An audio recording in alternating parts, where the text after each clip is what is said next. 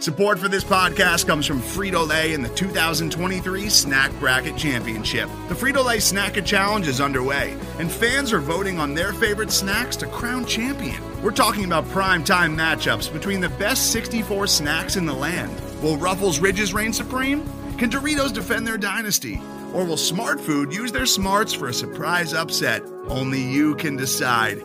Get in on all the action for a chance to win up to $1,000 or a year's worth of snacks. Let your snacks be heard. Just go to fritolaysnacket.sbnation.com to vote and enter for a chance to win. No purchase necessary. Sweepstakes ends April 3rd, 2023. Void where prohibited. Year's worth of snacks awarded in the form of 52 coupons, each good for one bag of chips. See official rules at fritolaysnacket.sbnation.com.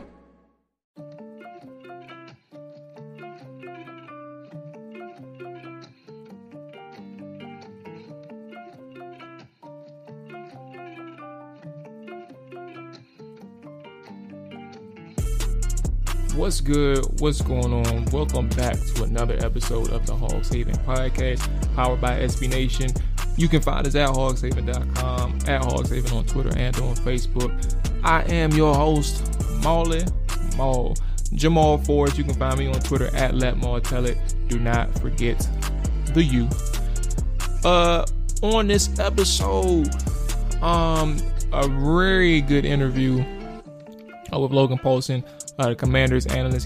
He does a great job breaking the film down, giving an insight on player evaluation, and just understanding from an X's and O's standpoint what's going right and what's going wrong about the Washington Commanders and the opponents that they're facing.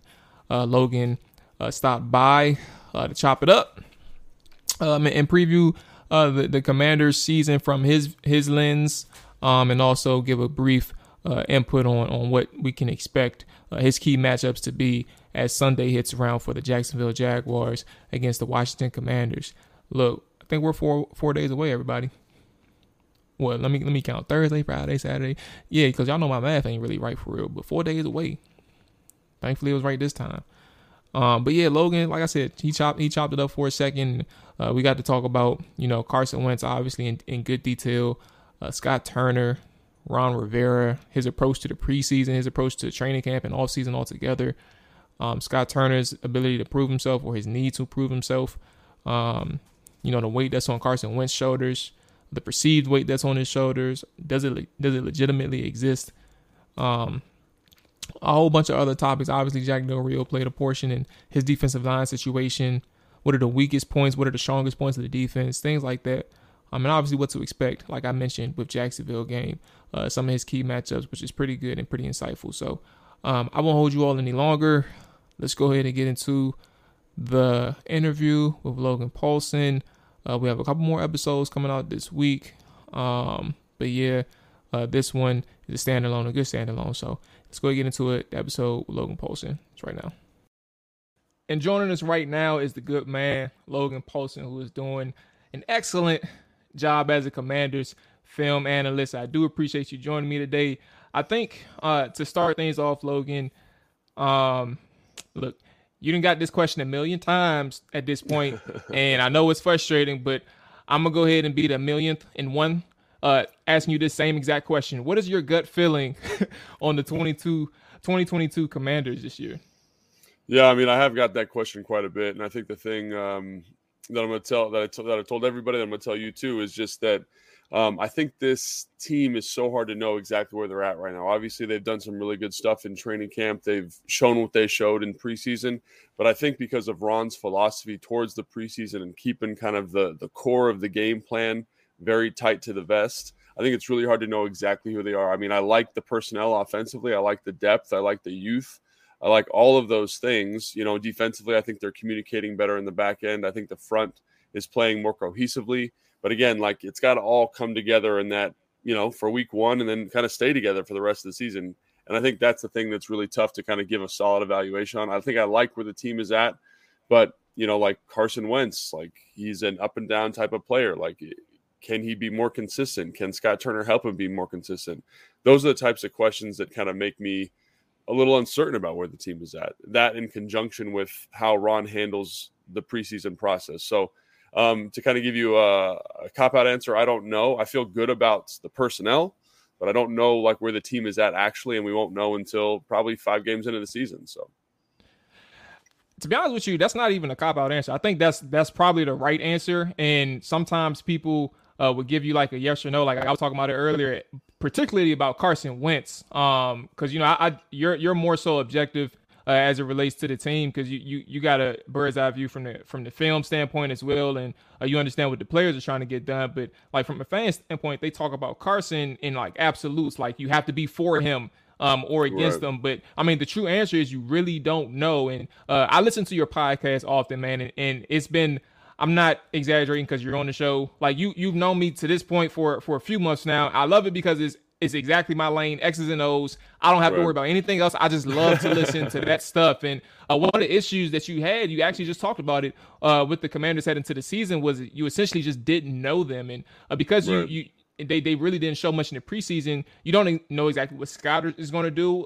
with his personnel, and some of the same semblance with Jack Del Rio. I think I will ask you, though, to this point, they're heading into year 3 both. Well, actually, all 3 of them, Jack, Ron, and Scott. From a confidence level, where are you at with Turner and where are you at with Del Rio to turn their respective units around this year?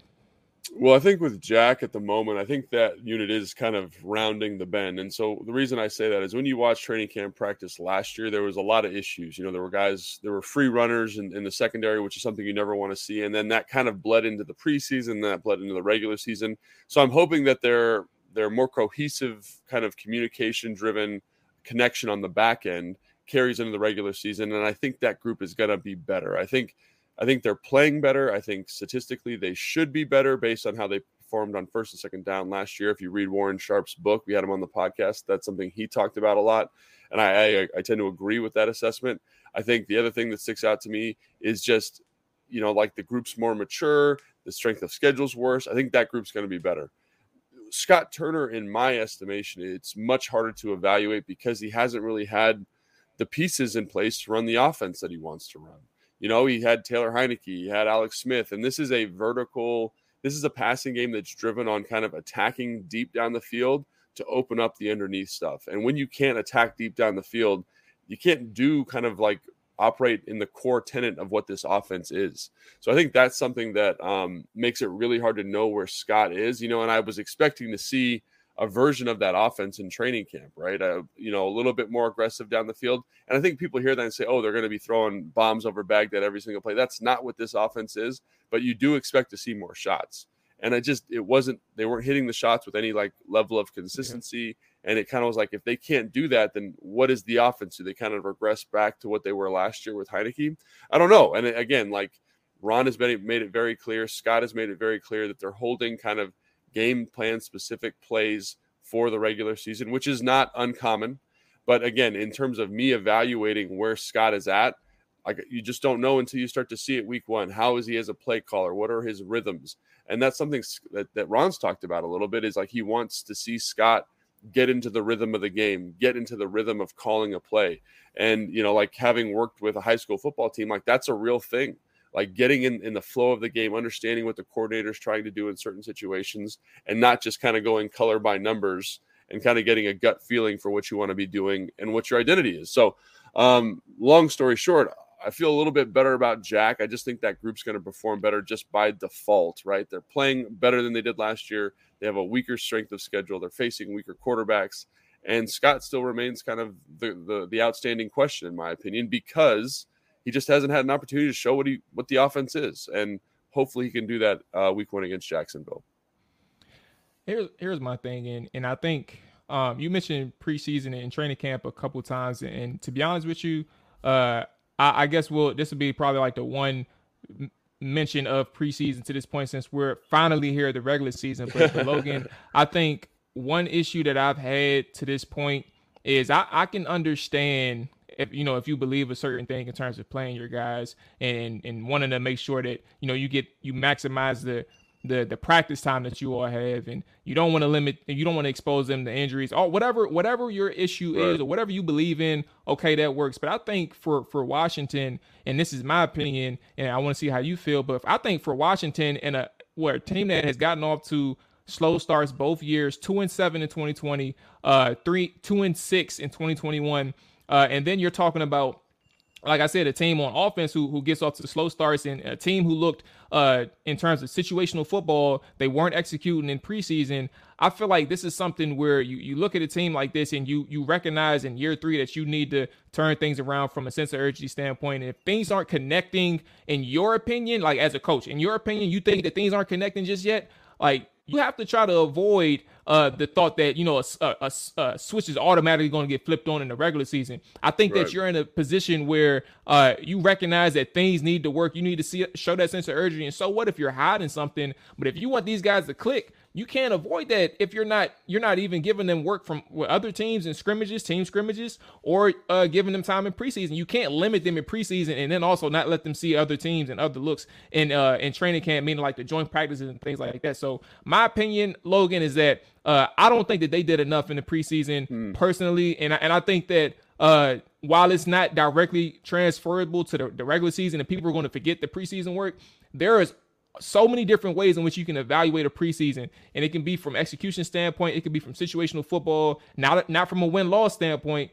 but there's other ways you can evaluate it. And I think that's the biggest thing, that sometimes when Ron, who is a person in which he is very stuck to his ways and true to his ways, which for good or for worse, can kind of get you in trouble if you don't recognize that there is some type of gap. There is some type of gap in your preparation from a preseason training camp standpoint.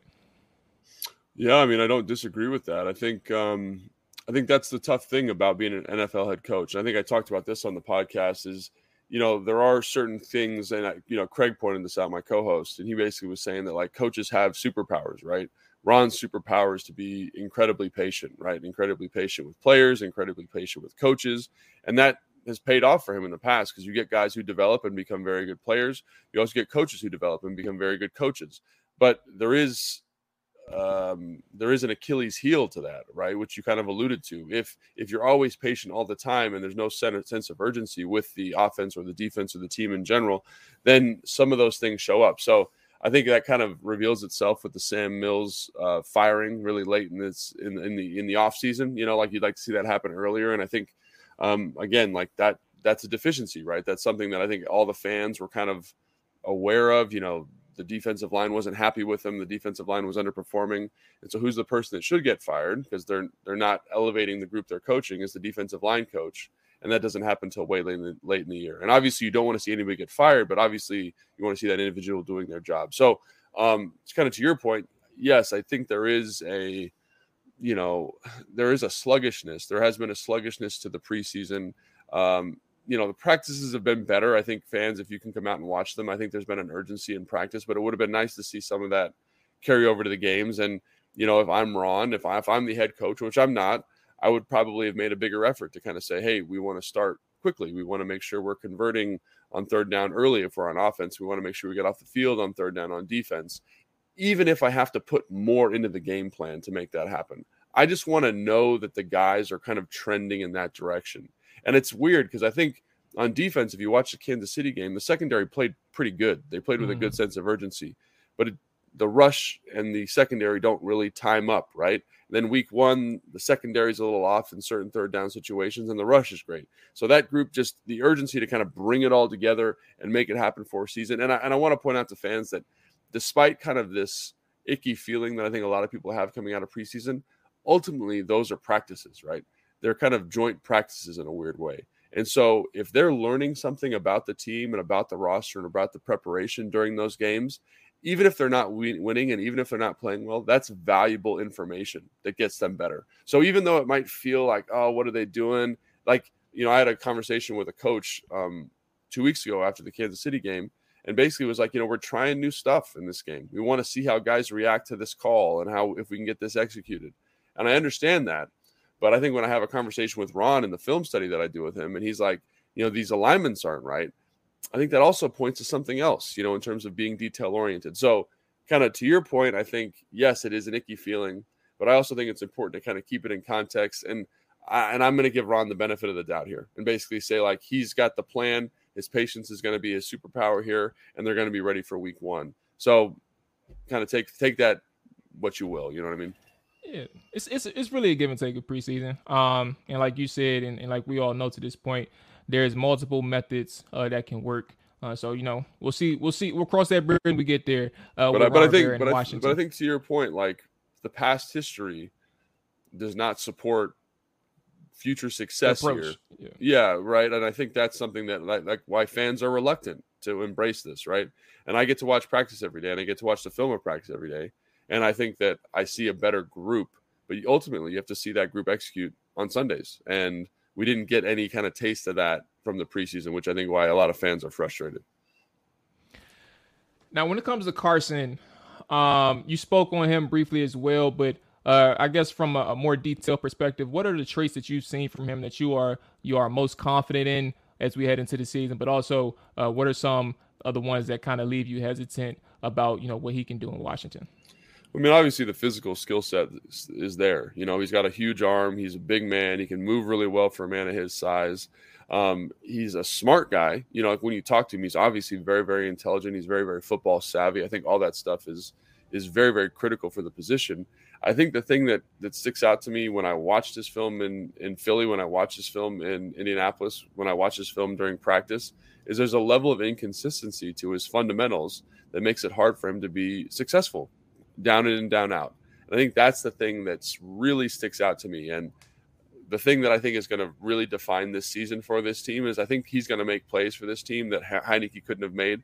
But I also think there's a level of kind of inconsistency to his game that is going to lead to some bad plays, and I think people are well versed and very familiar with that.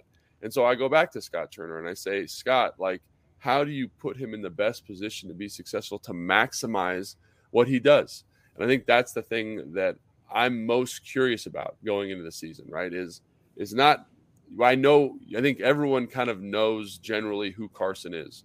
He's a smart player, physically gifted, but he needs help to be a top 15 player in the NFL at the position. He needs schematic help. He needs play calling help. And that's where I think it becomes this first game against Jacksonville becomes a litmus test for how much Scott and this staff are going to help him. Because unfortunately, like, he's not Tom Brady, he's not Drew Brees, and like that's fine because that's who he is. But he needs this group of skill players, this group of coaching staff, the offensive line to get him to where to a level of success that he hasn't seen for a couple of years. And the couple of years that's kind of escaped him success-wise, I think essentially indirectly puts a weight on his shoulders, I guess, or from a pressure standpoint that he has to really step up well this year. Is the perceived pressure on Wentz's shoulders this year to perform, do you think that is legitimate or somewhat overblown for him? What do you think about the pressure that perceived pressure that he may be facing this year? Well, I think it's interesting because in the NFL, it's anytime you're not performing at the highest of levels, there's always a certain amount of pressure. Like in my career, I was always on the fringe because I was never like an elite player, right? Because the one thing about the NFL is there's always somebody coming for your job, right? So if he doesn't perform well this year, I mean, I think what happened in Indianapolis is a perfect example, right? I think he didn't play badly. I think he had some friction with ownership there that led to him leaving more so than anything. But I think like when you look at that, he said he didn't do what he needed to do to stay there, and the team moved on.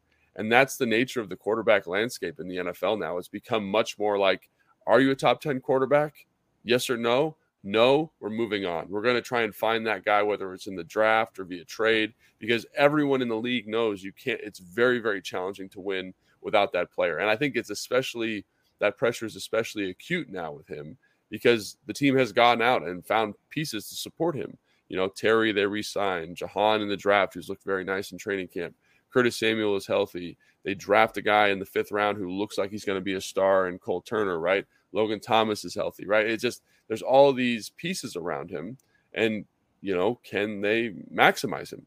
Can they make it work? So if he doesn't make it work, I think it's kind of like, well, the team will probably move on. They'll probably draft a guy in the 1st round next year because there's going to be a couple good quarterbacks. And I think that'll be the end of Carson's tenure here in Washington. So in terms of perceived pressure, I think it's perceived and it's also real, quite frankly. Now, last thing on Carson, let's do a pie chart or just a piece of pie. And for a successful playoff season, what percentage of that pie would Carson be responsible for Washington making the playoffs? How much responsibility does he bear? What's consisting? What composes the rest of the pie chart? Is it Let's offense, say because we defense? have Yeah. so we obviously have Scott Turner, we have the defense slash Jack Del Rio, we have the health of the offensive line, all these Sure. other things. Whatever you want to put into this pie, where does Carson Wentz lie, and what is the percentage that he has? Does he have a large? Well, you get it. Yeah. I get it. So I guess what I would say is that obviously football is a team game and everyone needs to carry their weight. But in terms of being a playoff team this year, like Carson Wentz is the number one variable in my book, right? So I would say approximately 50% of the pie chart. Then it's like the offensive line, the receivers, the defense is maybe 35%. But like he is a huge part of this, right? Because he's the facilitator. I think everyone sees when you look around the landscape of the NFL what a good quarterback, or what even not even elite quarterback, but like a Derek Carr or a Kirk Cousins does for your offense. Just having that player there just makes everybody better. And I think like that's what we're looking at here. Like if he plays well, 10 wins is a very reasonable outcome. If he does not play well, like 5 wins is a very reasonable outcome. And like that's all on him. That's a 5-win swing on one player playing good or bad. Now, like there's a scaffolding there, like we've talked about, that needs to support him: the offensive line, the skill guys, the offense, the special teams, the defense, But he, in my opinion, he is the most significant element for this team's success this year. And however that quantifies in that pie chart, but that's one reason I'm excited for this game, because I want to see how he looks. I want to see how he looks versus real opponents. I'm with you all the way. And in terms of other parts, one last thing with the offense, Brian Robinson's injury. Since his injury, I've kind of suggested that, my opinion, and that Turner shouldn't. I personally feel like Turner shouldn't look back on AG's prior role as a primary back. I think that they should continue with their plans to transition him into more of an offensive weapon / return specialist, whatever, like implementing him more in the offense from a pass and run standpoint. But where are you at with AG and the RB group heading into the season with obviously Brian Robinson out now? Yeah, I mean, obviously Brian Robinson had an outstanding training camp, had an outstanding preseason, and shown why he warranted that 3rd-round pick. And so his injury is obviously very sad from a personal standpoint, but it's obviously very sad from a team standpoint as well, in terms of how effective he was going to make this offense. Because I think one of the things about Brian Robinson that is unique amongst the running back room is he's very good about keeping the offense on schedule. He's not going to be taking, a 3-yard loss on first down. He very rarely has like a 0-yard run. And I think that encourages, that helps Scott as a play caller, that helps Carson execute the offense. So it's definitely a big blow. And I would say what you're going to see with Brian out is you're going to see a lot more AG. And I think AG's looked pretty good in practice these last 2 weeks. He's kind of doing a good job of getting himself ready to go. He's been much more decisive with his cuts. And I think the fumble thing was really blown out of proportion, quite frankly. I think that is kind of unfair to him. Obviously, like, you need to hold on to the football, but he's still a very, very talented runner. And he's going to get a lot of touches, and he deserves to get a lot of touches. And especially with Brian Robinson being out, like, all of Brian Robinson's touches should go to AG and maybe McKissick in certain situations and packages, right? So I actually feel like, we're all sad that Brian Robinson's out, but AG rushed for over 1,000 yards last year. And there was a point in this offseason where we're talking about whether he could hold the rushing title. So that's still the same player. He's still there. He's still got that tremendous ability. He's still got that home run threat. And I'm excited to see what he looks like, quite frankly, with this offense and the ability to spread these guys out and create some space for him. Because we've talked about this, you and I. Like, he's a space player. Like, he executes really well in space. Like, this offense is it should anyway, based on the personnel, find ways to generate space for him. And so I want to see what that looks like. And I don't think people should be I think people should be sad Brian Robinson's hurt, because he looked like he was poised for something very good. But I think AG is still a fantastic football player. And I think, is going to be a big, huge part of this offense until Brian Robinson gets back. Defensively, what are the strengths and the strongest points and obviously the weakest points of the Commanders' defense? And then I guess, after I'll get to Jamin Davis after that. But yeah, what are the strengths and weaknesses of the Commanders' defense? Well, through training camp, surprisingly, I think it's the back end. I think they've done a really nice job in the back end. Kendall Fuller was probably the best player in training camp. Like, he had really an outstanding period. He just did a nice job, like basically locking Terry down, giving Jahan all that he could handle during the training camp period. And so I think that back end group's doing a really nice job. Cam Curl, Bobby McCain, William Jackson III even had a very nice training camp. So I think right now, just in terms of play, I think that's probably the strength. I think everyone would probably turn to the defensive line and say that group. I think John had a tremendous training camp. He looked good in the preseason in terms of creating pressures off his bull rush. A guy that I think needs to step up a little bit. He had a nice camp, but I think we need to see that transition to the field is Montez Sweat.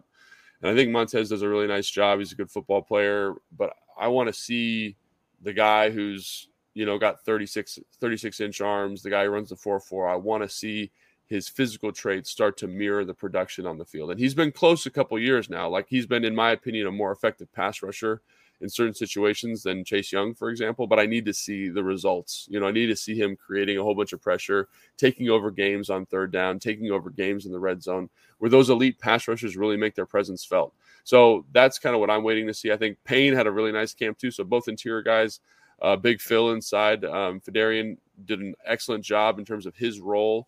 It's going to be a little bit different than those other two guys, but again, a very nice piece added. And then James Smith-Williams and Casey Toole did a nice job on the other side in terms of showing why they're great rotational pieces for this defense. But I think that group, that if this team wants to be an elite group, that defensive front needs to really kind of put the stamp on the NFL and say, all of these press clippings that we've been getting, all of this hype we've been getting, it's totally deserved, as opposed to just one guy kind of standing out in that group and John Allen. Everyone needs to be making big plays and playing at a high level. So I think that's why I would kind of go secondary over defensive line. And then the linebackers, I think are an improved group, but I think there's some questions there. And then, even with the secondary, but I'm kind of rambling now, but even with the secondary, the depth there is a little bit of an issue that I think needs to be monitored over the course of the season. So even a strength could potentially be a weakness with one injury, and Cam Curl with his thumb now kind of changes the complexion of that group. Yeah, I guess we'll go to Cam Curl right quick because that was part of it. How do you kind of predict Washington adjusting in the event that he might not play? Is this more of a Derek Forrest insertion, or is this a Derek Forrest and Percy Butler insertion? How does this whole thing play out in the event that Curl doesn't play? Yeah, I mean, the last probably 2 weeks of training camp, they were working Percy Butler in as the nickel, and he did a really nice job there. And I think he seemed like he was progressing in a way that showed he was ready for a larger role. And I think I really like Derek. I think he's a very good football player. He's my kind of football player, physical, tough, he just is fun to watch. But I think he does have some athletic limitations that kind of make you say, is this really who you want starting at safety for the team? Because of the lack of elite speed. And Percy Butler has all this potential. And again, potential is kind of a bad word in the NFL, but I do think early on it could be Forrest. I could see him starting this week if Cam doesn't play. But I think ultimately the team is going to try and get Percy to that role if there's an extended period of time where Cam is out. Jamin Davis, man, I liked what I saw in the preseason. I liked he had a couple missed assignments, but nothing too alarming. But ultimately, I just liked what I saw from Jamin Davis in the trenches. And what do you think about his 2022 season? Do you think that he can turn things around for him in year two? Yeah, I mean, at least through training camp and OTAs and preseason, he looks like a different player to me. I think, obviously he's got to do it when the bullets are real kind of thing, but he's much more decisive to the football. He seems to conceptually understand how offenses are trying to attack him better. Obviously, it's not perfect, but I think at least now he looks like a starting linebacker in the NFL, and you see his potential. You see his tremendous upside. You see why he was taken with the 19th pick overall. You see the size, you see the speed, you see just stuff that only a handful of guys on the face of the planet can do, and I think that is encouraging. Obviously, he needs to make that a more consistent part of his game. You know what I mean? He needs to kind of be making more plays consistently, but in terms of being able to run with backs in coverage, very impressive. One-on-ones during training camp with McKissick, very impressive. The way he's been fitting runs, I love that because it shows a confidence to his game. So, yeah, is he playing better? 100%. Do I think he's poised for a much better year? Yes, but he still has to go do it, and I still have to see it. So, as excited as I am about him, I think I'm always going to be a little bit reluctant because I saw how poor last year went for him. And I know that player's in there. And despite the kind of positive trajectory he's on now, I need to see him do it with real bullets against real defenses who are actually game planning for him. All right, so let's go ahead and get up out of here with a couple week one questions, man. And obviously, Logan, I do appreciate your time checking in with me this morning. And looking at week one, Doug Peterson has a system in the NFL. Clearly, that was good enough to win a Super Bowl in Philly. But he's a new coach for a different organization with different player personnel around him. Doug and his staff has 2 years worth of tape to look through Rivera and can evaluate from that perspective.